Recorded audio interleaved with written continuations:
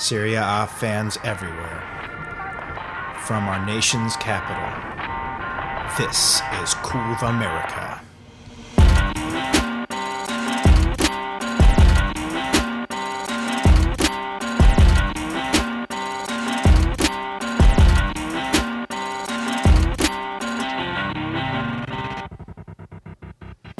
Welcome back, Curve Americans and Podcast Paisani. I'm Chris, back from the dead, and joined only by Tad tonight. Marco had some transportation issues. So, Tad, how you doing tonight, man? Good, man. Probably better than Marco. Marco works in Baltimore and takes the MARC train every day, and apparently on his way down here to record the podcast, somebody thought that would be a good idea to, I don't know if it was suicide by train or maybe like that person in New York went after a cell phone or something. But yeah, got hit by the train and miraculously survived. All right, that's good to hear. All right, hope everyone's okay, and thoughts to everybody. And sorry, Marco, we miss you on the pod this week. Got a lot to cover this week with the international break, Tad. The biggest news, we got to start as Curve Americans here in the States, as Serie A fans. There are some Italian teams coming to our shores. We get the International Cup of Champions announcing that both Juventus and our beloved Roma are coming to America. Tad, what do you think, man? Is it going to be more entertaining than the Eddie Murphy movie of the same title? Oh, I don't know about that. That's a classic. It certainly won't be as entertaining as Dave Chappelle's new stand-ups. But yeah, I mean the games they're not really playing for anything, so it's just it's a great way to see your teams in a closer proximity, so you don't have to go all the way to like Torino or Roma to check out a game. Dybala, Fatboy G, hopefully Francesco Totti will all be around. I saw that the Barcelona and Man U are actually playing in DC, and that game's already sold out. People are like shelling out like $200 a ticket to, watch Messi play for 9 minutes before they sub him off. Yeah, seriously. But the most coveted European Cup played on this side of the Atlantic is coming, and so we encourage everyone who's a Serie A fan out there to check out the venues, see if you can make a game. The big one for us is July 30th up in Boston, playing in Foxborough, where America's Juventus, the New England Patriots, play their football games. That's where Roma and Juventus are going to play on a Sunday. And we're planning to be there as Curve America. We're hoping to have some events, maybe do a live podcast. And so if you're interested in going to that, we'd love to hear whether you or your supporters club is planning to go to that game. So hit us up on our social media. We'd really like to see what the plan is here for that. Oh, we're going. It's going to be a slobber knocker. Going to be up in Boston, Gillette Stadium, which is apparently a heck of a venue with all sorts of stuff going around there. We'll try and do a get together for clubs the night before. Tailgate the day of, like Chris said, do a live podcast, all types of ill-ish. So, make the pilgrimage. Man, what do you got to do? It's the middle of summer. It's a weekend. Boston's a great town in the summer. Come hit us up, man, and hit us up on any of our social media to let us know you're coming. We'll bring the sexiness. That's right. We're covering the ICC, and just like our fellow reporters out there, hoping that these teams, the victories lead to the World Cup, just like Bastian Schweinsteiger's new team, the Chicago Fire. Oh man, embarrassing! Yeah, American media, man. That was tough. I feel bad for the reporter. He's clearly not soccer his number one item to cover every week. I'm gonna just go ahead and blame Canada on this one. I'm just gonna say that this guy was Canadian. But yeah, if you didn't catch it out, Schweinsteiger, which along with Callejon, has one of the most fun names to say in all of soccer, was asked a question once he signed with at his press conference for Chicago Fire that if he thought that the Fire were going to win the World Cup, and in just true like stoic German, no humor involved, like kind of politely corrected him and didn't think that that was a possibility since they're not eligible, and it's just like face palm. So I'm blaming Canada. You heard it here first. Chicago Fire, Roma or Juventus playing them in group play for the fake World Cup. We'll see. But yeah, check out the ICC. Looking forward to that event. We're gonna be laying the groundwork for this whole thing though with the Roma wedding derby, which is coming up right around the corner, man. Like 3 weeks, man. 3 weeks. I got the scarves ordered today. It's going to be crazy, but I just want to let everybody know out there that I'm still looking for somebody to house sit my pug while Chris and I are in Italy. Oh, and Leslie. I think she's doing something there. She's going, right? Yeah, I think so. But yeah, for like 7 days. So I'm just throwing it out there. Anybody, Thomas, I know you want to do it. Come to DC. You can stay at my condo. You can drive my car. You can hang with my awesome dog, who's just too cute and just needs to be like fed a couple times a day and some back scratches. There So you go. Pepper the podcasting pug. We'll set up the podcasting equipment. You guys can do like a little guest episode here. Anything I can do to have somebody look after my dog. All right. Let's stay with that theme, Tad. We're heading over to Italy.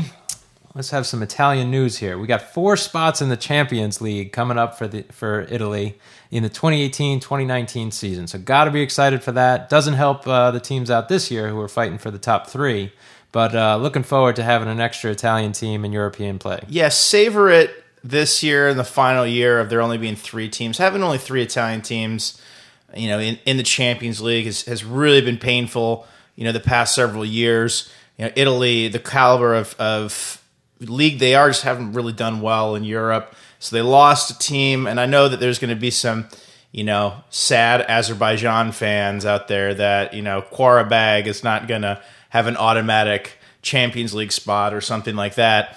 But I really think that, not having that third team play in, the opportunity of having more informed Italian teams move on. I'm excited about it. I know there's some controversy about it, but it's happening, so just get on board. Yep. Let's jump down. Instead of Champions League talk for Europe, we're going to jump all the way down to Liga Pro, or Serie C, as it used to be known. We got an interesting article in Bleacher Report for all the Curve Americans out there. Definitely Google this one. Venezia FC.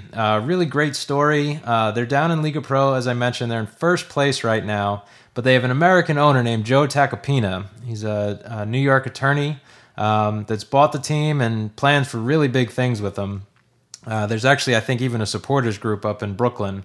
So it's already on our shores. Great article. They got some big names. They got a famous coach in Filippo Inzaghi. Tad, what do you think about Venezia making big moves here? Well, I mean, maybe now Joe Tac, he makes the top 3, I think, of favorite American artists. Although Bacalini down in Palermo, whether or not that's true. It's a podcaster's dream, Mr. Bacalini. Yeah, apparently Buffon's not too happy with all these foreign investors. He did an article this week. But Venezia, I mean, it's one of those teams that, if you make the correspondence to American sports, you expect like the big famous cities in the country to, have the high-performing teams. Your New Yorks, your LAs, your Chicagos. Italy, not so much. Fiorentina, it does all right. Venezia, they're way down in Liga Pro. Be nice to see they march up. But this fiery Joe Tacopina guy apparently is sorted past.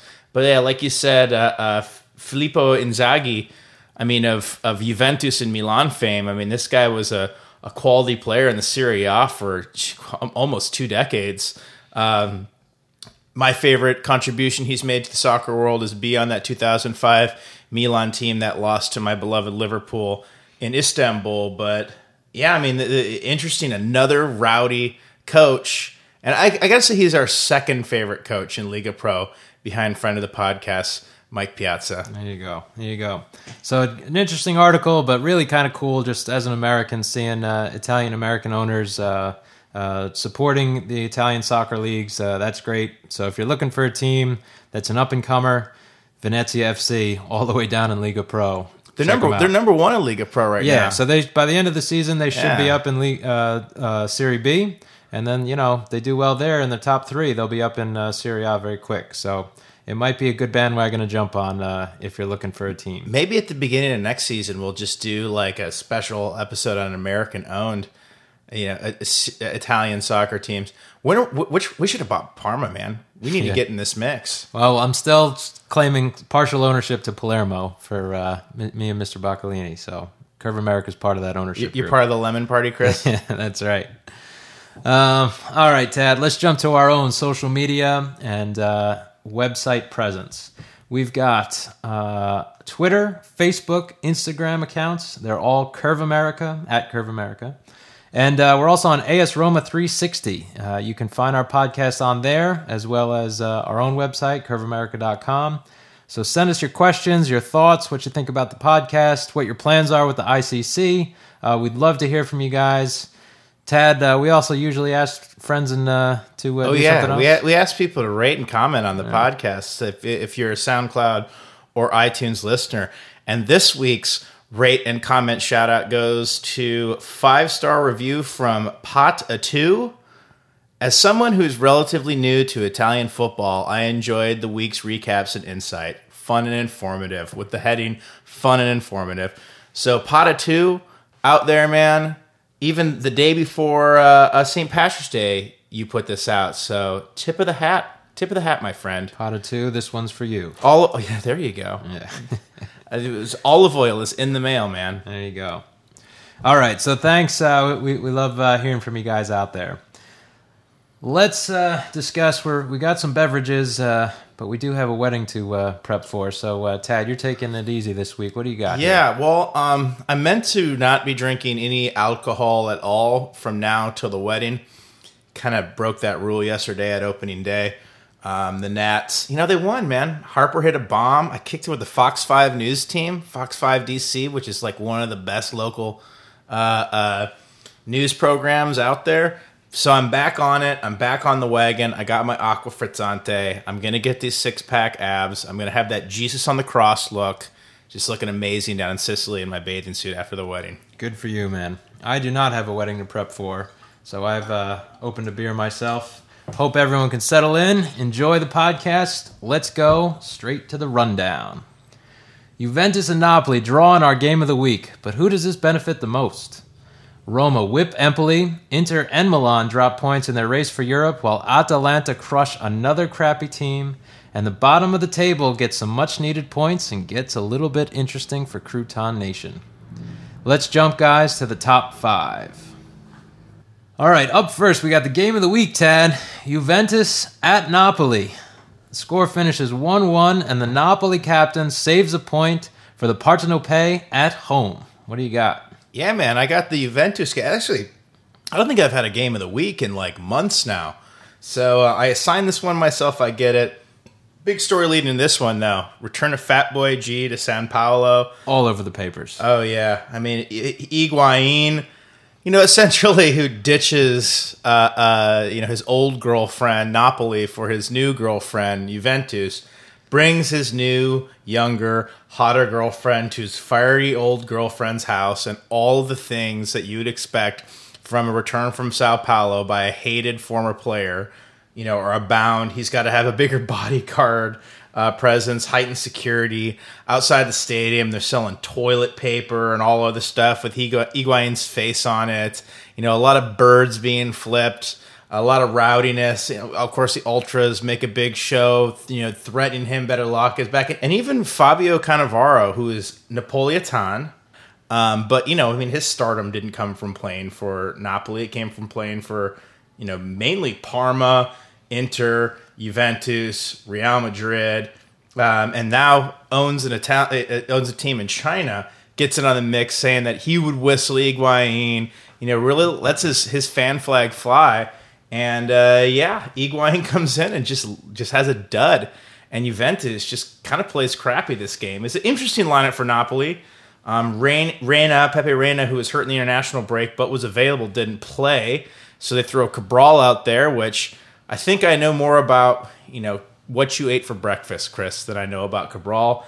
You got Strinic starting, Jorginho, Allen all start. No Giaccherini, though, and I think that's because, along with like Insigne and Mertens and whatnot, they're probably trying to avoid the embarrassment of having that pregame toddler hand-holding, ritual that they always have the toddlers be taller than the majority of the Napoli team. That is a true story, yeah. Yeah, and interesting move for Allegri. He starts Pjanic in the Dybala role, and he starts Lamina over Cuadrado, and just, it was an ugly game. And only Sami Khedira's 7th minute goal saves a loss for Juventus. Mertens, Hamsik, and Insigne were just basically all the best players on the field. I believe they have 5 and 4 shots respectively. Both the goals are pretty similar, kind of give and goes between superior players. Khedira to Pjanic back, he scores. And then a beautiful, very similar goal. Hamsik, give and go to Insigne, knocks it in. And you have a 1-1 draw. And here you go. The big Napoli Juventus showdown ends with a point for each. And you got to think, who benefits more from a 1-1 draw of these two teams? Well, seemingly uncharacteristic for Juve here, right? We've been talking a lot in the past over the season. They just 0-0 in the 80th minute. We're all getting excited. The league is getting excited. And then they punch in one, and it's 1-0 at the end of the game. This game, they come out, like you said, in the 6th minute and kind of took it to Napoli, right? Kind of had to take the wind out of the entire building of just, 6 minutes, and that's all it took. Juve's up 1-0 on us. So interesting on that point. But the story here has got to be Higuain the whole time. Where do you come down on that as a fan? I'm trying to think of, I thought like with the Mets this week, Bartolo Colon comes back to the stadium, standing ovation, people love him. It's a different situation here with Higuain being a superstar and going to arguably the most hated team in Italy. Where do you fall on that? Well, I mean, he better dealed him. I mean, we talked a lot about this at the beginning of the season because right when we started the podcast, this was the biggest story in all of soccer. But he's no spring chicken. He's 29 years old. He gave Napoli, 6 seasons or so, and every single season, Napoli was kind of shopping him around. Then he just blows up and has the record-breaking season and decides to cash in his chits. Obviously Napoli fans would take it a little bit lighter if he went to like Arsenal or something like that, where they don't have to see him again. Right. Instead, he goes to their hated northern rival and 5-time reigning Scudetto champions. It's kind of like the Kevin Durant thing. He goes to the team that beats him. It's a good analogy. But again, I don't fault Kevin Durant for doing that. You can have some sort of fiery competitive spirit, that they should always want to beat the other team that, beats you. But they paid him a boatload of dough. He goes to the best team in Italy. He has a chance still going on. Napoli's out of the Champions League at, taking it to Barcelona and maybe pulling in some titles. So, on the other side of that, Napolitans, man. Yeah. They are not going to let that slide. So, yeah, just be happy that the worst thing that happened to him was there's many a Napolitans who, after their post-game meal, maybe wiped their backsides with Fat Boy G's face. That's true. A close second to that, maybe all the pictures coming off of Higuain in this game just looking fairly overweight. Clearly, the Instagram filter to try to... Oh, yeah. Remember he tried to shrink his abs during Yeah, they that went photo? the opposite on that. Yeah, they went the opposite way. Well, the Naples fans have to really be happy that he sucked in this game. Like, he laid a dud. He had one shot. I mean, Napoli shut them down, period. Juventus only had 4 shots this whole game. I mean, I'm sure they would have loved to take 3 points from Juventus. I would have loved them to take 3 points from Juventus.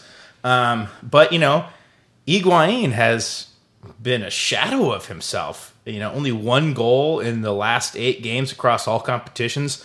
No goals in his last 5 Serie A games. Even Crespo said that he has, psychological problems in big games. Now, he could erase that, with a brace against Barcelona or something like that. But, he's just... He's not playing too well for them right now. Yeah, and I guess, Juve tries to hide it, that they got a lot of deep players, a lot of bench to score goals for, so the stress is not on Higuain there, but I agree, man. He's certainly not contributing as much as he did last year for Napoli. Well, I mean, are they really that deep right now? I mean, because Dybala hurt. Dybala... Mandzukic has it. He everyone said he wasn't going to play this game, but he ended up starting and playing. But Mandzukic is not scoring a lot of goals lately. Higuain's not scoring a lot of goals lately. They've relied heavily on Dybala, and Dybala comes on as a sub. But you see their goal scoring prominence kind of went away here. So let's see if they shake it off. Yeah.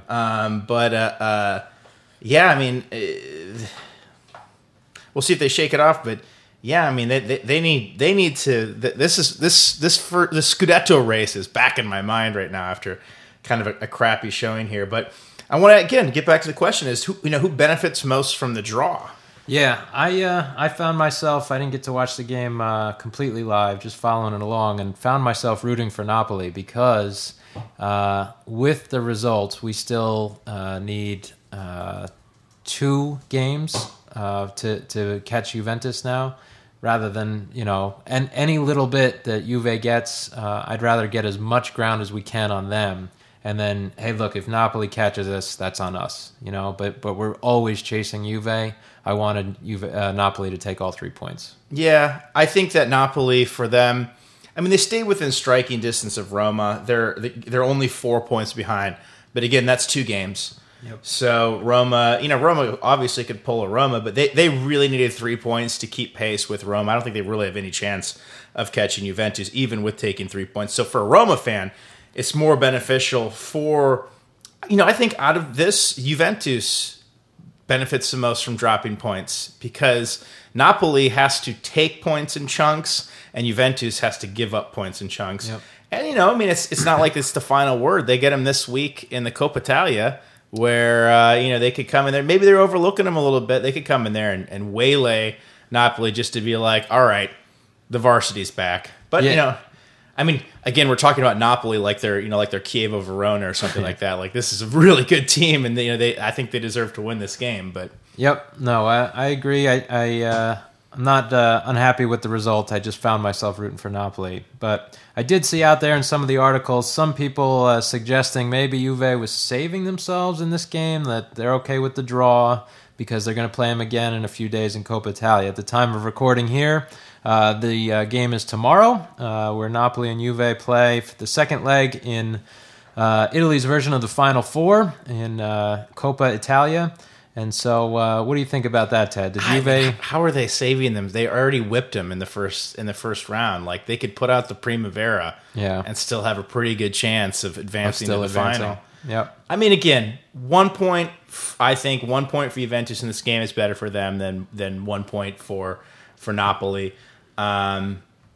So I mean, everyone likes to make a lot of this over strategizing of these Italian coaches, but I think this pretty much was what it was. Juventus was having a little bit of injury problems. They're having some players they needed rest coming back from the international break. They got caught flat-footed, and in an away game, and Napoli was not able to convert it into 3 points. Yep. All right, so there we go. We've got our table leader, Juve. They've got 74 points. It definitely got a little bit tighter here. We got Napoli in third place, 64 points. So we'll keep an eye on that. Exciting times for the end of the Serie A season here. Chris Ross, I just got to say, man, it's good having you back, man. That was just a flawless transition that I just butt fumbled last week trying to figure this out. Kind of Marco and I looking at each other being like, do you want to tell where everyone is on the table? And then like, oh man, I got to pull that up on Google. Not that we don't have the table completely memorized. That's right. Well, I am pretty good with Google, so it's good to be back, and I missed the podcast and the Paisani out there. So let's keep rolling. We got Roma in second place here playing Empoli, lowly Empoli. This one finished 2-0. Tad, we got a bunch of notes here. We'll talk about the game, but I think we're going to transition pretty quick. At the time of recording, we're already talking about the Coppa Italia results. So let's finish quickly with Roma-Empoli. Finished 2-0 over the weekend. Checo's brace leads Roma to revenge the first half draw to Empoli, and they get revenge here at Stadio Olimpico. Yep, Stadio Olimpico. The barriers came down. Unfortunately, not a whole lot of people in the curve sued for it. But yeah, I mean, we drew Empoli 0-0 in the first part of the season, so it's good to come back. I mean, this is 7 straight losses for them. I mean, they are flailing. They don't have anybody besides Skrupski, really. And, Dzeko goes, not only does he go to the top of the Capocannoniere in Italy, but this is now 33 goals on the season for him. A couple of unconvincing goals in your part as we were watching the game. But he has now scored more goals across all competitions than any other Roma player in history. I mean, when you didn't like the goals, you thought they were gross. You thought It was so Checo. The first goal hit a body part and went in the net, and you're like, well, we'll take it. The second one was absolutely clinical. Just tapped it in right on the right spot of his foot and went in. It was fantastic. And it was amazing to see a score from a set piece. Yes. Oh my god. Yes. But So yeah, are you Checo. going to start giving are you on Team Jekko yet on this one? I mean, the guy is the all-time single-season goal scorer for record holder for Roma. Checo is the Joe Biden of the Capocannoniere race. You love seeing him succeed, but sometimes he does some things you're like, oh, Joe. Nice. Oh, Checo. Nicely done. Nicely done there. Yeah, so Roma, they take this game 2-0, but unfortunately, the Derby, we got to see 2 extra derbies this year with the Coppa Italia semifinal, and Roma gets knocked out by OTFR, loses in aggregate, wins the day 3-2, but that's not like kissing your sister. That's like making out with your sister. Yeah, I mean, we cried as much as we did when we saw the Ronaldo bust last week, just making Ronaldo look like Sloth from the Goonies. Hey, you guys! just 2 heartbreaking things to see out there. I again didn't get to see this one live, but just seeing the results throughout the day, man, just so. Yeah. OTFR scores first, and you're like, that doesn't help anything. I ducked out of work early today to watch it. I mean, it was kind of what you expect from a team in desperation down 2-0. They gave up 2 counterattacking goals to Chiri Immobile, and I don't remember who scored the other one. Who cares? I mean, what is it about OTFR that everybody and their team looks like an 80s villain? Like, they all look like they would sweep the leg Johnny or, stuff Anthony Michael Hall in a locker. They all have just like those horrible long-haired mullets. And like Biglia and Ratlich, like all those guys, you look at them and you're like, what is going on? Like, Chiri Immobile looks like he should have a sweater tied around his neck. That's a good... All I can think of right now is how lost Marco would be on this podcast for all the 80s references we just did there. But you're right, man. He just does look like he belongs on a ski slope or something with something tied around his neck. Who's blonde and an adult? Sweater. How are you blonde and an adult? It just blows my mind. But scoring goals for OTFR, I mean, say what you will about his looks, man. He's incredible, and OTFR. I mean, they're a tough squad this year. You got to give them credit, which I hate to do. They beat Roma. Roma. It wasn't necessarily one that Roma beat themselves, and yeah, you can argue that Roma is a better squad, which I do believe they are, than OTFR. But when it mattered in this tournament, OTFR, and it's a tough one to lose on aggregate. Yep. Because they share the stadium. Yep. And I was being asked today, is like, well, what's the advantage that you get? Are there more tickets sold, for one side over the other? And it's like, well, I don't know how you necessarily even monitor that in Rome. Yeah. And even still, I mean, they're not selling out these games. So, to have to give up those away goals, and if they're not counting them, maybe the game plays out a bit differently. But them's the breaks and them's the rules. But yeah, I mean, just Roma dropped this one, and they're knocked out of the tournament in true Roma fashion. All you Roma haters out there, gotta love how much Roma makes Roma fans cry. I mean, we're pretty much out. We're out of European competition. Yep. We're out of the Coppa Italia, and we are 6 points behind Juventus with only a handful of games left to go in the season. So, I mean, right now, unless you're kind of the most optimistic of Roma fans, you're just really hoping for second place to make sure you're guaranteed Champions League. So you don't have to just sell off the entire team. Yeah, but this is losing in the most Roma of ways too, of just, again, following along during the day. You see we get one back in like the 90th minute. Salah gets one. Totti comes on in the 80th minute. And you're like, oh my God, this is going to be magic.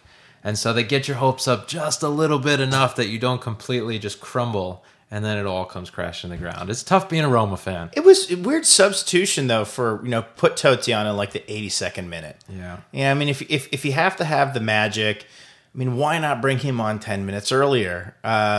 It's almost a little insulting that you're like, hey, deal with it in 9 minutes, man. Yeah, right. Make something happen quickly. Yeah, that's tough. So, yeah, it's a tough day for Roma, but OTFR advances. They'll find out who they play in the Coppa Italia final tomorrow.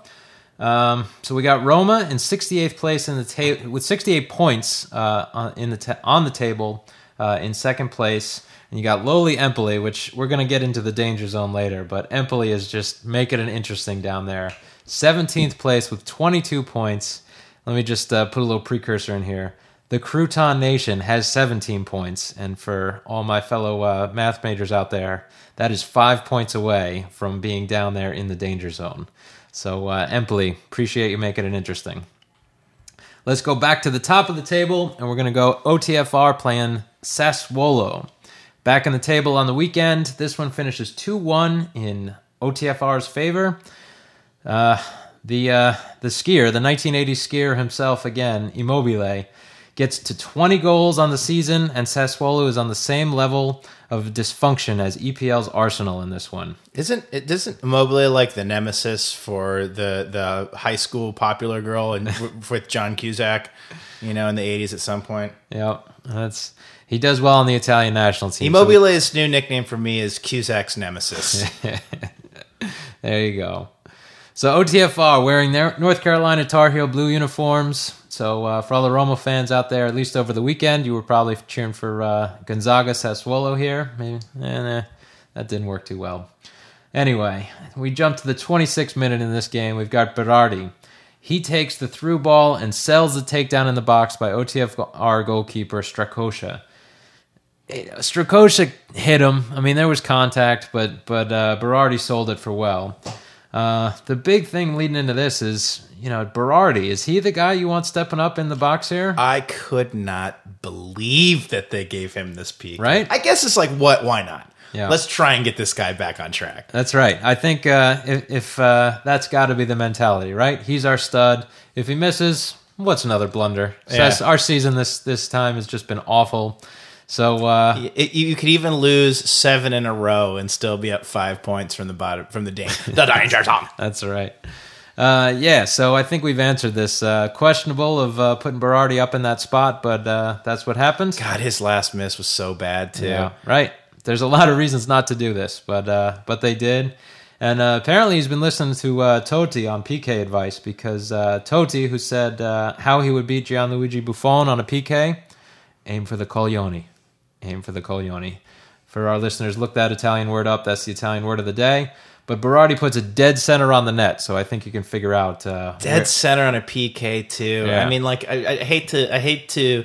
Totti's like a master strategist when it comes to PKs. Like he's so infallible, and so that's his advice to Buffon, basically saying he's gonna kick it as hard as he can in a place that somebody like Buffon might be afraid to block it. But when Berardi kicks it down the center of the net, it just means all he wants to do is put it on goal. Yeah, exactly. Like he has no idea where that's it's right. going. Isn't that telling? Right? Just put it on the net. Don't let it go wide. So yeah, we got 1-0 Sassuolo, and they're running here. Minutes later, Defrel also runs down a long pass and puts it just wide. Sassuolo is knocking on the door here, dominating this game like we thought they were going to at the beginning of this season. 42nd minute, Sassuolo starts coming back down to earth at the hands of OTFR's leading capocannoniere, a person we've been talking about a lot, Ciro Immobile. He nets the through ball across the face of the net, all the way out the other side of the net, and gets it. That's his 20th of the season. Yeah, I mean, ever since a few weeks back when Sam was on the podcast and we were discussing the merits of Ciro Immobile because he had kind of hit of a dry spell, he's been on fire lately. Yeah. Yep. On fire, and look good for the Azzurri. I mean, he's the guy. The guy's no joke. That's right. Hate his guts, but he's no joke. So we'll keep going on here. We got right before half, we've got a save of the week candidate, Tad, and it's not coming from a goalkeeper. We got Lulic passing to Immobile, giving it a hard chip, only to have Cannavaro scissor kick the ball off of the goal line. I highly recommend everyone to Google this, checking it out. It was a really great save. Scissor kicks it right off, and we're still level at the half with this one. Yeah, we talked about his brother Fabio, who I'm pretty sure Paolo is tired of everybody talking about his brother instead of him. Paolo is playing the Serie A right now and had a great defensive stop, which is not usually the Cannavaro that you're assigning a great defensive stop to. Very true. The game finishes in Sassuolo season fashion. I mean, this is Sassuolo to a T. An own goal. We got a scramble in the box. OTFR's Lombardi sends it across the goal mouth, and Acerbi just sticks his leg out and knocks it in hard. Sassuolo wants out of European contention more than England's government wants out of the European Union with Brexit at this point. After the game, seemingly untouchable coach Di Francesco said exactly what we're saying on the podcast. This game is a microcosm of our campaign. It makes me angry at times. My team seems to settle and rest on its laurels. A little interesting word there on what laurels they may have at this point in the season. But nevertheless, these errors show the lack of maturity in these players. We are in charge of our own destiny. So he's probably not wrong there because the danger zone is what it is. But the only advice I can say to Sassuolo is hang in there because it could be worse. It could be Arsenal. Way too early prediction. I think Sassuolo is going down next season. Defrel was kind of crappy this game. Maybe he'll stick around, but I think Berardi is going to go somewhere else. I think Pellegrini is going to go somewhere else. They're going to be left with the cupboard a little bare. So and I also think that if the players start fleeing, that maybe Di Francesco is going to be looking for another job. Yeah, already talked to him landing at Fiorentina or Roma. We'll see about that, but man, if they just do a fire sale, I think you're right, Tad. This is going to be a leading contender for a bottom 3 team. With that said, we've got OTFR. A lot of people talking about this out on the Twitter sphere and in the blogs and stuff. OTFR, 60 points, not too far away from Napoli. Everyone seems to be kind of forgetting about them, but they are right there at the top with 60 points. So we'll see if Napoli's got to get nervous about them. And then we've got Sassuolo in 15th place, 31 points, safe from the danger zone, but a tough season for Sassuolo. Up next in the top 5, we got Inter and Sampdoria. This one finished 1-2, and Sampdoria stun Inter at home. So leading up to this game, I mean, Pioli has been all over the news. Lots of praise being heaped on him. A lot of newspapers coming out and saying that he's for sure coming back next season. And then we have Inter dropping points for the second week in a row. Last week they had a draw with Torino 2-2. This week they coming off their 7-1 destroying of Atalanta in week 28, 2-2 last week, and now they drop all 3 points to a Sampdoria team that has been pretty good the past 8 to 10 games. Yep. But who's been pretty good the past 8 to 10 games. And we've been heaping a lot of praise on Pioli. They score the early goal. D'Ambrosio scores first, and the Razor Man Schick himself, getting the start this week. Finally. Is able to knock in one from the back post. This game's decided in the 86th minute with a penalty from Quags after he sells one going down in the box. And they go down 2-1. So Pioli, his job's safe. I mean, Inter's basically been tied to Alexis Sanchez, Berardi, apparently putting in $43 million for Manolas. Right now Inter is kind of on the they're only 1 point up from even having a safe European place. And you got to think, if these guys continue this trajectory and fall out of the top 6 and don't make Europe, should Pioli be keeping his job? And why would you want to go to Inter? Why would you want to leave Atalanta if they're in Europe? Right. If you're a young star, you mean Gagliardini, I'm sure he'd rather play in Europe than just happen to be on Inter. Why would you go over there rather than staying put? If you're Manolas, you take a pay raise. How much pay raise are you taking to go to Roma? Right. For a team that's not in Europe. So if they fall out, what do you see their odds? Yeah, we should start just Pioli being the story here of what a difficult position he was in, right? I mean, coming in after De Boer, dealing with all this stuff with Icardi and the ultras and stuff, coming in, and pretty soon after he took the helm, there's talk of Simeone coming in like, I'd always want to go back to Italy. I mean, we were talking about it every week for like 3 weeks. yeah, so he's just a placeholder. And then for him to finally get results, everyone starts saying, you know what, he's proved his worth, we're going to keep him. And then you have a result like this, and it's just funny how whimsical soccer can be, right? Because I think you're right. He's only 1 point safe from being in Europe. Yeah, and if that happens, if they're not in European contention, I think you're 100% right that all these players we're talking about goes out the window. And I don't think your job is safe anymore, frankly, because you're starting from scratch. And that's really tough to do for a team like Inter, who expect big things out of their team. Yeah, I mean, no, let's say you're Spinazzola, and, Inter supposedly met with him this week. And Spinazzola has a choice of staying at Atalanta or, going to a Premier League team or going to Inter. Yeah, Inter's a big name in Italy, and maybe there could be the sell that, hey, we're building something here, but, you're not guaranteed to play, you just start there, but you're guaranteed to start, at Atalanta. So why not hang a year, unless you're going to make an outrageous sum of money, and then wait until, see what the situation is. Because, if Pioli drops out and even comes back next season, they started off crappy this year. They have had some off-season contentiousness when it comes to coaches. They come in and have a couple poor results. He's out the window, and it's back to, like you said, it's back to the drawing board for Inter. So all these, I've been saying this the past couple weeks, just in conversation with people, like, look out Inter next year, but they could lose the handyman to a Premier League team. They could finish 7th, and they could not get Alexis Sanchez and all these big stars are supposed to get. And, we could be talking about another season of Inter kind of being crappy. Yep. I think the only thing else we should really mention, being an international break, Icardi not getting called up for the Argentina national team.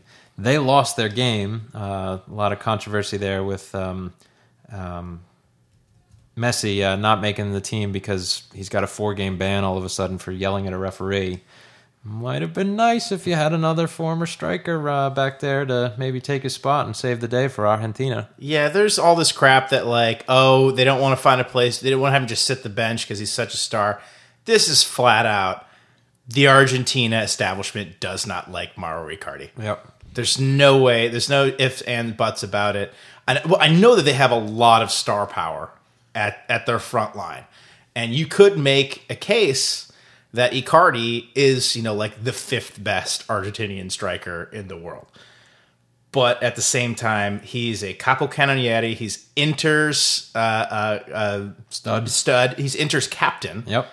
And I know we just said all these things at Inter, not so fast that they're so good, but Icardi is legit star any league he plays in. And, Maradona's been outspoken. I know not all Argentinians are Maradona, but he carries, he is a living god in that country. Yep. So, and he has a lot of sway over what their federation does or does not do. This is a vendetta to me. They don't like him. Get your act together. Well, there's some, the backstory with the wife and everything. That's probably going to have an effect on the national team. Yep. We shall see. But, so we've got Inter. Tough loss this week, but they got 55 points. They're in 6th place, just ahead of crosstown rival Milan, but still in there. They're 3 points behind with Atalanta right ahead of them. And then we've got Sampdoria down in 9th place, middle of the pack team. They got 44 points. Let's finish off the top 5, Tad, with Atalanta. They played Genoa, and this was just a drubbing. We got 5-0 Atalanta. They beat the brakes off lowly Genoa behind a Papu hat trick. Yeah, believe it or not, this game was actually 0-0 until the 26th minute, and Conti scores my goal of the week. Spinazzola, fresh off getting a start in the international break, has a cross in the box, and Conti bicycle kicks it out of the air. After watching the Coppa Italia today with Roma, and basically just watching Roma in 2017, they need to take notes because Roma cannot score on crosses. Yeah. It's amazing. The 2nd place team in Italy right now, as we jump back to Roma, can't score set pieces and can't score crosses. But the story of this one, Conti, great. But is Gomez, he has a hat trick. He jumps up to 14 goals in Italy, gets himself firmly in the top 10. And he does it with a PK, and he does it with 2 back post goals. So, Papu Gomez, a man, the Swiss Army knife out there, can score any way he wants. And, Genoa was just humiliated in this game. After they got plundered in the January transfer window, they have no defense. They clearly quit at halftime. Maybe Riff Raff had a good game, but after the way we've seen Genoa play since they beat Juventus, he probably wants to cut off his dreads and get a day job. I've been thinking about him the whole second half of the season. How we haven't talked about him yet. He's such a character with the hair. It helps. I think Rincon really helped his game. Yeah, and and I think Pavoletti was a contributor on this team. They lost. But Atalanta, just crushes it again. They have a couple big games coming up, but they're stacked. After Spinazzola kind of has arrived after he gets called to the Italian national team, who is the best young Italian on Atalanta? Petagna, Conti, Spinazzola, or Caldara? And mind you, Caldara has the most clean sheets of any center back in the Serie A with 13. All of these players are under 24. Yeah, there's more and more articles coming out now of how Italy's going to be dangerous in the coming years because they are loaded with guys that are under 25 who are really good. Who's the best? Well, it can't be Petagna. Petagna's good, but he's not as good as the other three players. Yeah, and Italy's pretty stacked up there too for as far as goal scorers that they don't need that from Atalanta. So, I guess who else would you want on your back line right now, other than who Atalanta has for Italy? Well, Caldara did not get called up to the Italian team this past go around, and Rugani did, and Romagnoli did. So but you see, he's wrecking it in the Serie A, and I thought it was such an oversight that he didn't get called up. Yeah. Maybe it's tough because there's still Bonucci and Chiellini, and Romagnoli is basically the anointed one. Yeah. No, I think you're right, though. That's just a lot of talent for them.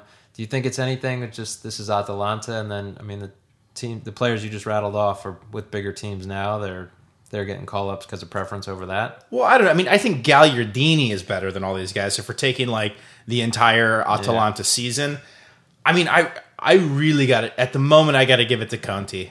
He has really turned it up, and it seems he gets better and better every week. I love Caldara. Spinazzola, to me it goes right now, Conti, Caldara, Spinazzola, Petagna. I'd say, Italy's known for their defense. I'm going to go with Caldara right now. That's good.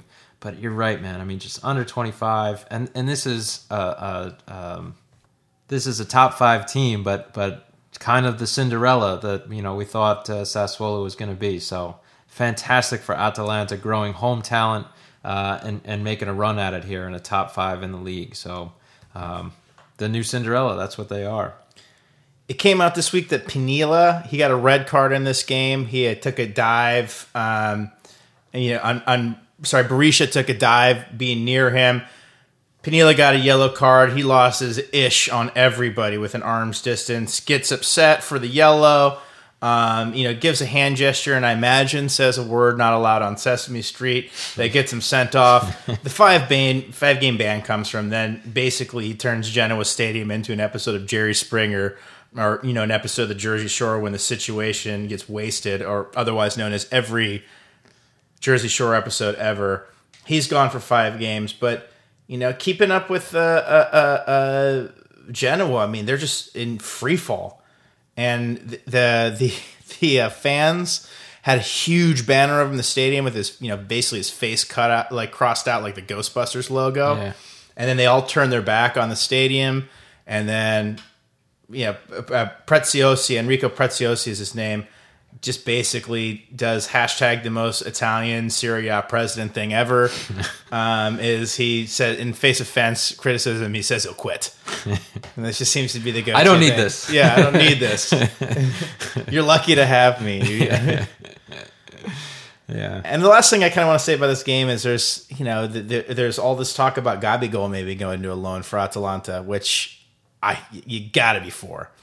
If Atalanta, if they're going to lose Petagna, if they're going to lose Papu Gomez, let's get Gabigol in there, because Gabigol, $30 million transfer for Inter, and I think he's seen like a combined like 70 minutes in the Serie A so far.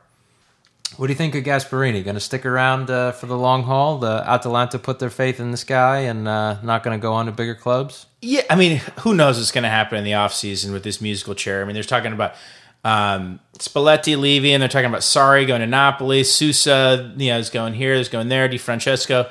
So, I mean, if like the Napoli job opens up and Napoli goes, or if Pioli gets fired and they're like, hey, half your friggin' team is Atalanta anyways, yeah, right. Why don't you come over and check it out? Yeah. There's a possibility for that. But I think it's going to take a compelling offer because of the success that he's had. And I think he feels a great sense of loyalty to Atalanta for basically the blanket support they've given to him all year. Yep. Hopefully loyalty is mutual there between the two teams, the coach and the team.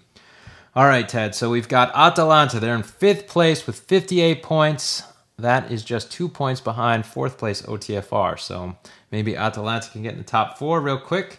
And we've got lowly Genoa all the way down there in 16th place with 29 points. So they're safe, but just a dreadful game for them. Yeah, they're trash. Yep. Let's take a quick break, Tad, and we'll jump into the middle of the pack. This week's episode of Curve America is brought to you by Sumner Furniture. Sumner Furniture are office furniture experts based in the Washington, D.C. metro area.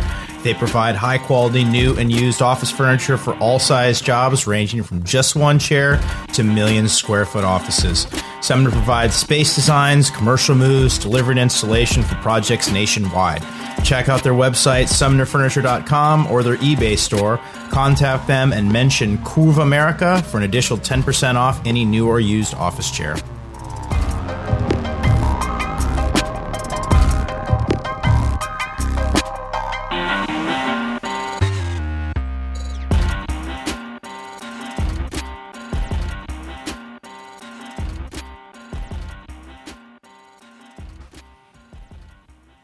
All right, Ted, starting off middle of the pack, we've got Milan playing Pescara. This one finished 1-1 draw, showing us that Donnarumma is a human being. He had a bad mistake, costing his team precious points against the lowly Delfini di Pescara.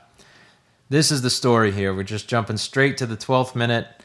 We got a long clearance coming into Milan's Paletta at the right back. He gives this awkward chip pass back to Donnarumma, who handles it more awkwardly than Tony Romo's first conversation with Phil Simms after taking the football analyst position today.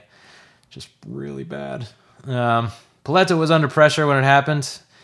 Can't put too much blame on him, I got to say that. But for all the former goalkeepers out there, you feel for Donnarumma. This stuff happens. He put his foot out and the ball didn't come to it.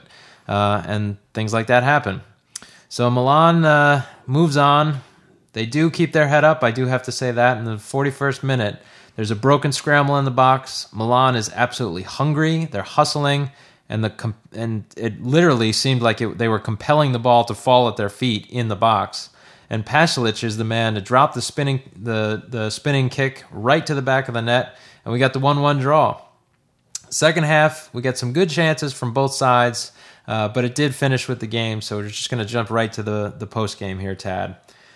Pescara has lost the previous 5 before this one and have clearly stolen a point like Gronk stealing Tom Brady's jersey at the Red Sox game yesterday. Zaman, love him, and I know you're going to get on me for saying his name wrong, UN Marco from the train. But he says, quote, he's happy with the result against an elite team. I hope the Pescara fans had fun. My reaction to that has got to be, how could you not have fun at this game as a Pescara fan, right? You've had 5 straight losses. You're a few months from firebombing the president's home and boycotting a Christmas dinner. So you'll probably take a draw against Milan at home, don't you think? Yeah, and you're busy watching the best players on your team be awesome for other teams around Europe.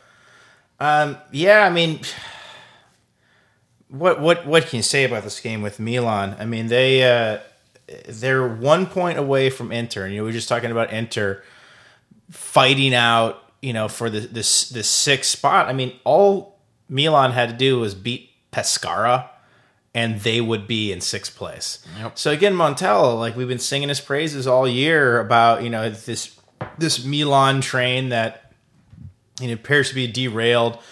They can't sell the team. They can sell the team. Spending freezes, some shrewd things, getting Summer Girl, keeping Baca, so on and so forth. I mean, Ocampos was, I guess, okay this game, but he's a good player to add depth. Speaking of another Genoa player that got plundered. So, I mean, it's really tough. I mean, they'll get another chance to beat a crap team next week because they play Palermo at home. So hopefully they can take that one. But it seems like these two Milan teams, they don't want to hold on to it. And I know Montella, like, the cupboard's pretty bare. He had to rely a lot on players like Suso and Lapadula that, apparently came out of nowhere to try and get this job done. I mean, they're still in it, but again, starting to see that if this team doesn't make Europe, that they're going to be, I think, a little overhyped. Yep, we had Donnarumma after the game saying he won't let the own goal get him down. You got to like that maturity for all the Milanisti out there. Your goalkeeper, he's 18 years old and keeping his head up. So how is he 18 years old? I don't know. It's amazing. I mean, it's truly amazing. And to be that composed, he's like a wise old man. Yep. So that's got to be one of the positives out of admittedly a bad mistake. But yeah, Ted, Montello after this game here, he says he's still ready to fight for a Europa spot. What do you think, though, of the next couple weeks? Just looking ahead to their schedule. They got Palermo next week, which, I mean, if they lose to Palermo or drop points to Palermo, I think that Montella's seat's gonna get a little hot. Then they have their derby in week 32. And that one's going to be a huge game because who knows what Inter's going to do next week when they take on mighty Crouton Nation. And then, the week after that, they have the Crouton Nation themselves. So, I mean, they still have Roma in week 35, but they basically have to beat two cellar-dwelling teams and get a result against Inter in their derby. And I would say that they're going to be pretty firmly in this fight. But between Pioli and Montella, man, I mean, one of these seats is going to start getting hot. That's right. Got to be tense times up there in Milan for both supporters groups up there. So yeah, we've got Milan finishing here. We got 7th place. They're 54 points. That is 1 point behind crosstown rival Inter. And then we've got lowly Pescara down in 20th place with 13 points on the season. That's just incredible. Gandolfin. Yep. All right. Up next, we've got Fiorentina and Bologna. This one finished 1-0. Fiorentina beat out Bologna to keep the Europa League dream alive. Got to be optimistic. Yeah, Marco wrote that, so I'd be frying him if he was here. Fiorentina, I mean, they're out of this bad boy. I mean, they got 51. Actually, they're now 4 points. I speak too fast. Marco with the counterpunch. They are now only 3 points. No, they're now 4 points out of a Europa League spot. And the way Inter and Milan are playing, God, I guess anything's possible. 3rd straight 1-0 victory for them. They didn't wait until the last minute for Kalinic to bail them out on this one. They should be testing out this guy a little bit more. Babacar, who we talked about in earlier episodes, has played really well in Europe, but usually takes a backseat to feel the burn. He comes in and gets a goal, and you got a crappy Bologna team that loses 1-0 to Fiorentina, and Fiorentina's back in the hunt. Yep. So we'll see. A lot of stuff going on with their coach, but yeah, the Sousa drama, man, it never stops. If they make it back in Europe, he's got to keep his job. I mean, the Fiorentina is like the stock market. Yeah, it's a good analogy for La Viola. I like that. Ted, we got some exciting news for the American angle of Fiorentina. They've got 2 Americans, at least in their field system and in their history. We're going to talk a little bit about Giuseppe Rossi getting a hat-trick yesterday. Yeah, Celta Vigo gets a hat-trick, so his boy still got it. That's right. So keep hope alive for my fellow New Jersey native. Good for him. We'll take him on the U.S. national team. Yeah, if only that happened. Come over to the red, white, and blue side. The other news we got for the red, white, and blue is Josh Perez, the Californian. So he didn't make it to the A squad this week, but he did play in Primavera. They had a big game against OTFR. OTFR is unfortunately leading the Primavera pretty significantly by a couple points. But Fiorentina got the result against OTFR. Is OTFR's Primavera full of 90s villains? It's a good question, but we know that there's a superhero in Josh Perez for playing for La Viola. So yeah, we've already touched on the table a little bit already, but we got Fiorentina in 8th place, 51 points, as Tad said. Not too much of a dream to make it to Europa, so keeping hope alive, him and Marco now. And we've got Bologna all the way down in 14th place with 34 points. Rolling on with more of the middle of the pack, we've got Torino and Udinese. This one finished 2-2. And who else, right? If you're talking Torino, it's either Joey Bag of Donuts, Joe Hart, or Belotti. This time it's going to be Belotti. He keeps pace with Checo, and an overall fair result in Turin. 2-2 draw. What do you got, Tad? This is a really interesting game to me because, Torino has kind of fallen by the wayside in our expectations for them. Belotti obviously has been every bit of the player we thought he was going to be, but with the addition of Joe Hart, you thought they were going to do a little bit more with Baselli and Benassi and Zappacosta, which they haven't. They've been relying a lot on Jajic and Falke, and then the worst of the Roma castaways, Iturbe, who's been coming along as a sub almost every game. But, they still have the ability to score, and they're a dangerous team. And up comes along Udinese, and Udinese has been, they drew Juventus back on March 5th, and then they've walloped to bottom dwelling teams. They canned some Dolphins back on the 12th with a 3-1 victory, and then they destroyed Palermo, and they're the usual suspects have been scoring a lot of goals, and this game was really no different. Jake the Snake gets his 3rd goal in 3 games. Duvan Zapata, who just is straight beast mode. He had another, I thought, a very good game. Now, HDCT this game, dealing with an injury. So you kind of have one of these games where you have a streaking Udinese team for as much as Udinese is going to streak, playing a Torino team that's basically doing everything they possibly can to get Belotti the ball. And it ends 2-2 on 4 well-deserved goals. Yep. I didn't get to see this one, but good thing. I know there was a lot of news during the international break with Joe Hart and this kind of Italian experiment here. So glad he got the draw, at least in this game. Maybe quell down some of the people who aren't too big of his, who are not big fans of his experiment here down in Italy. But a fair result. I think that's a fair. Well, he's better than their backup goalie. I'll tell you that much. And I tell you what, man, Belotti was impressive this game. The thing I love about him is that he works hard and he scores in every way. And his goal is basically taking a page out of Heading Chapter 1, the Soccer Player's Handbook.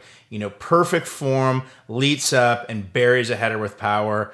I know Cairo's added an absurd buyout clause for teams outside of Serie A, but Belotti does fit that Premier League mold. What do you think? 23 years old, $100 million? Yeah, I'm still amazed that he's 23 years old because he doesn't look it. I was saying to you before the podcast, but it's obsessive.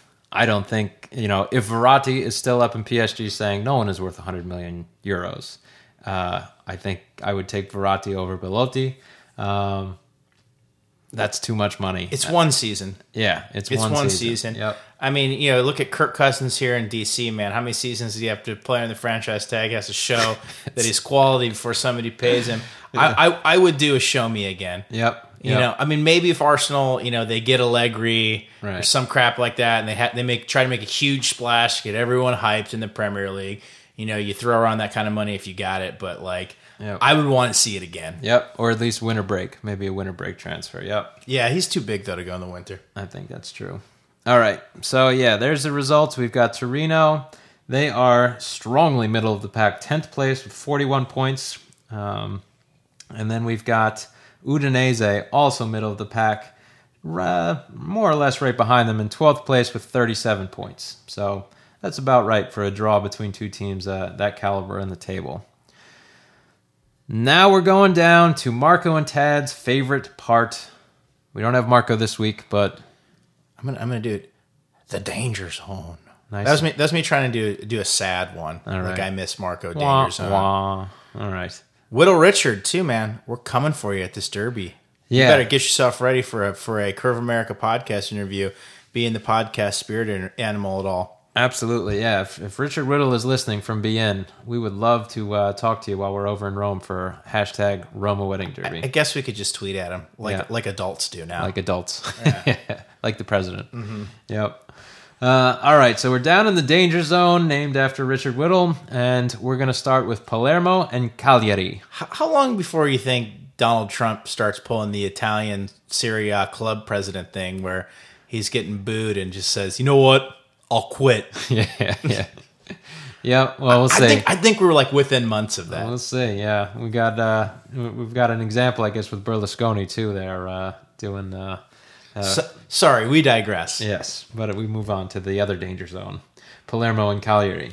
This one finished 1-3.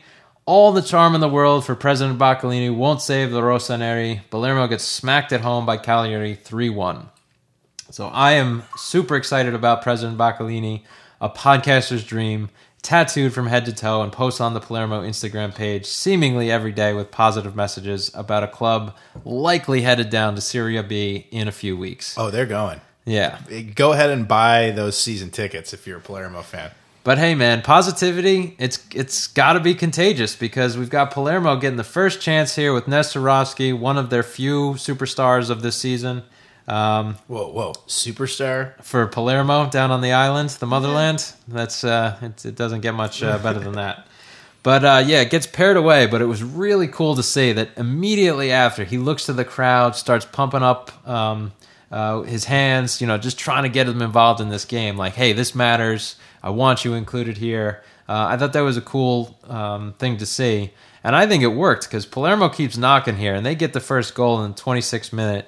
Gonzalez knocks in a rebound from the corner, and the Sicilians celebrate like Vegas obtaining the Oakland Raiders in this one. Just absolutely crazy, loving it, every minute of it, and they're feeling it for the whole first half, getting the majority of those chances. So, question for you, Tad.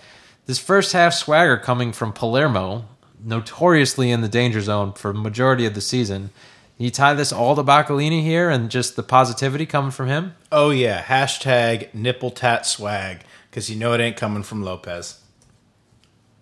Yeah, I really I think that's the story here, and super excited about I love it. I just love how excited he gets, and I hope that they come up again after Serie B next year. Until we find out we're on an Italian episode of Punked. So Punked. But all things come to an end, so the first half does, and we start the second half, and Sicily looks more like Oakland. Dejected, deflated, and headed for Serie B. We got the 48th minute, Cagliari, Ionita heads in the corner, and 10 minutes later, it's Cagliari's bomber playboy, Borriello, settling a bouncer on the 6-yard line, slotting it home. There goes your lead. Finally. He emerged from the pile of naked, writhing men, women, and Care Bears. Yep. Dave Chappelle reference. There you go, buddy. I saw it. I like that. The final collapse here, just like Oakland groveling after losing their team. Palermo, you can feel it. They're losing their Serie A team. 89th minute, Ionita gets the Doppio, finishes them off 3-1. Just tough to be a Palermo fan right now. Post-game, Palermo's coach Lopez admits we had a psychological collapse. That is a crushing quote, I think, if you're a Palermo fan. And you cannot do that with Crouton Nation gaining ground on Empoli. Sicilian roots, for me as a podcaster, are pulling for Palermo and President Boccolini, but I'm sorry, man. I don't think it's happening.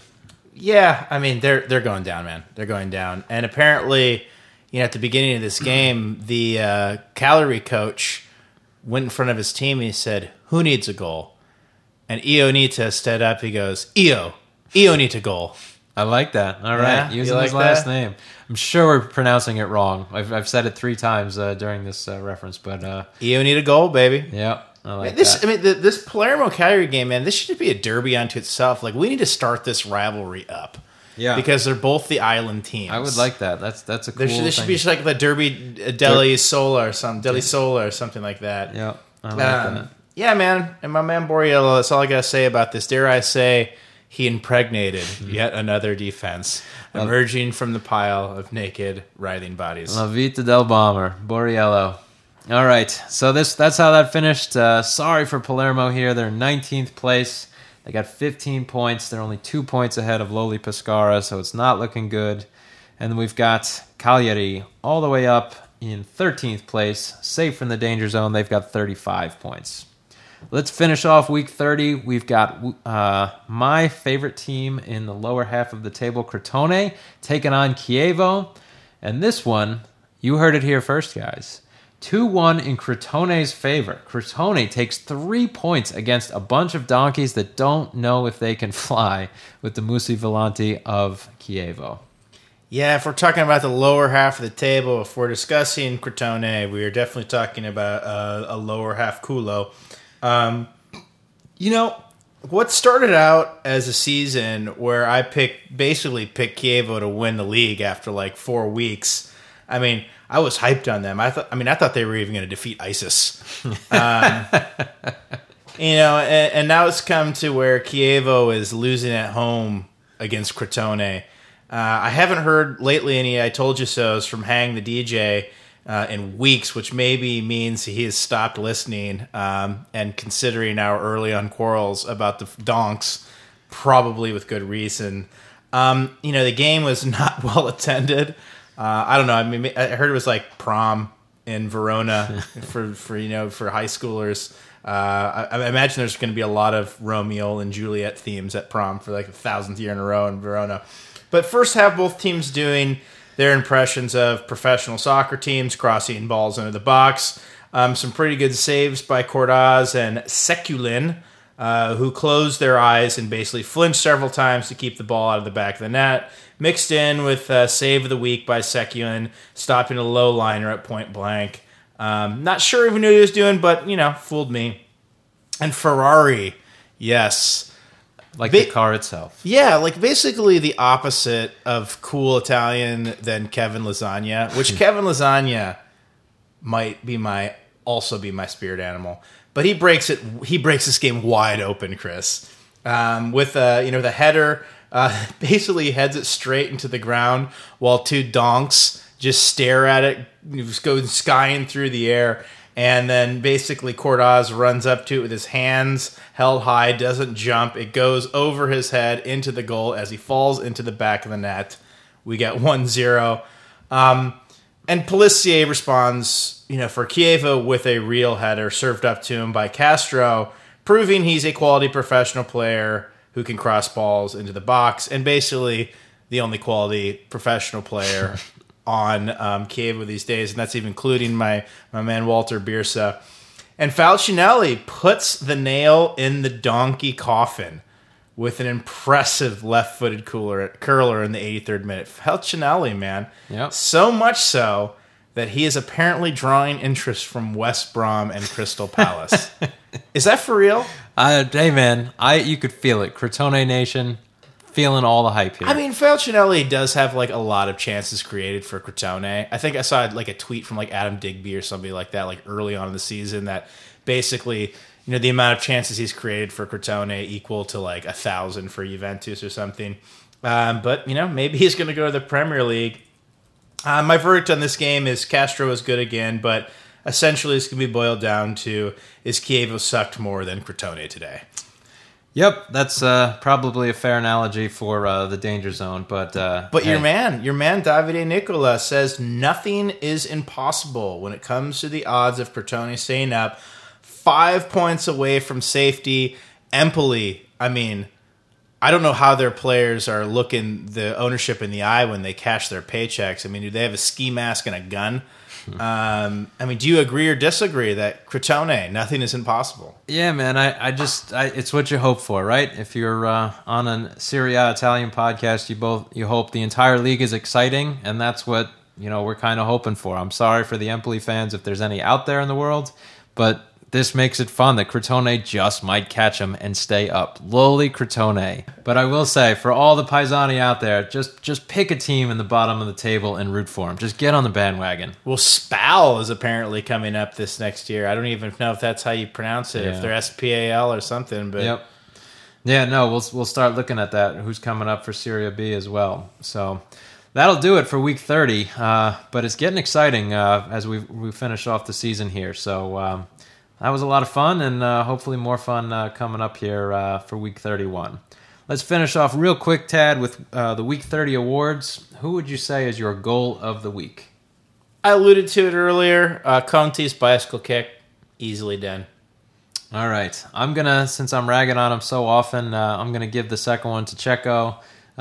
Just a great finish, very clinical, even though the first one wasn't. I'm impressed with the second, so good for him. On the other side of the field, the goalkeepers. What do you got? Well, I'm going to stick with Paolo Cannavaro. Oh, I'm it's mutual. Take that It's one. mutual. Yeah. I love a good goal line clearance, especially with a man whose last name is Cannavaro. Yep. It really was a beautiful thing to see. So, and if Marco was here, I'm sure he'd be saying, what is it, Acerchavi? I forget how you say scissor kick in Italian, but Forbici. Forbiciati. Forbiciati. There you go. So, Marco, we miss you, buddy. All right. So there is your awards for week 30. Looking forward to week 31. Check us out again on our social media, particularly now that we've got the International Cup of Champions coming up. We definitely want to hear what games you're planning on attending. Connect us on social media. We hope to see you at these games.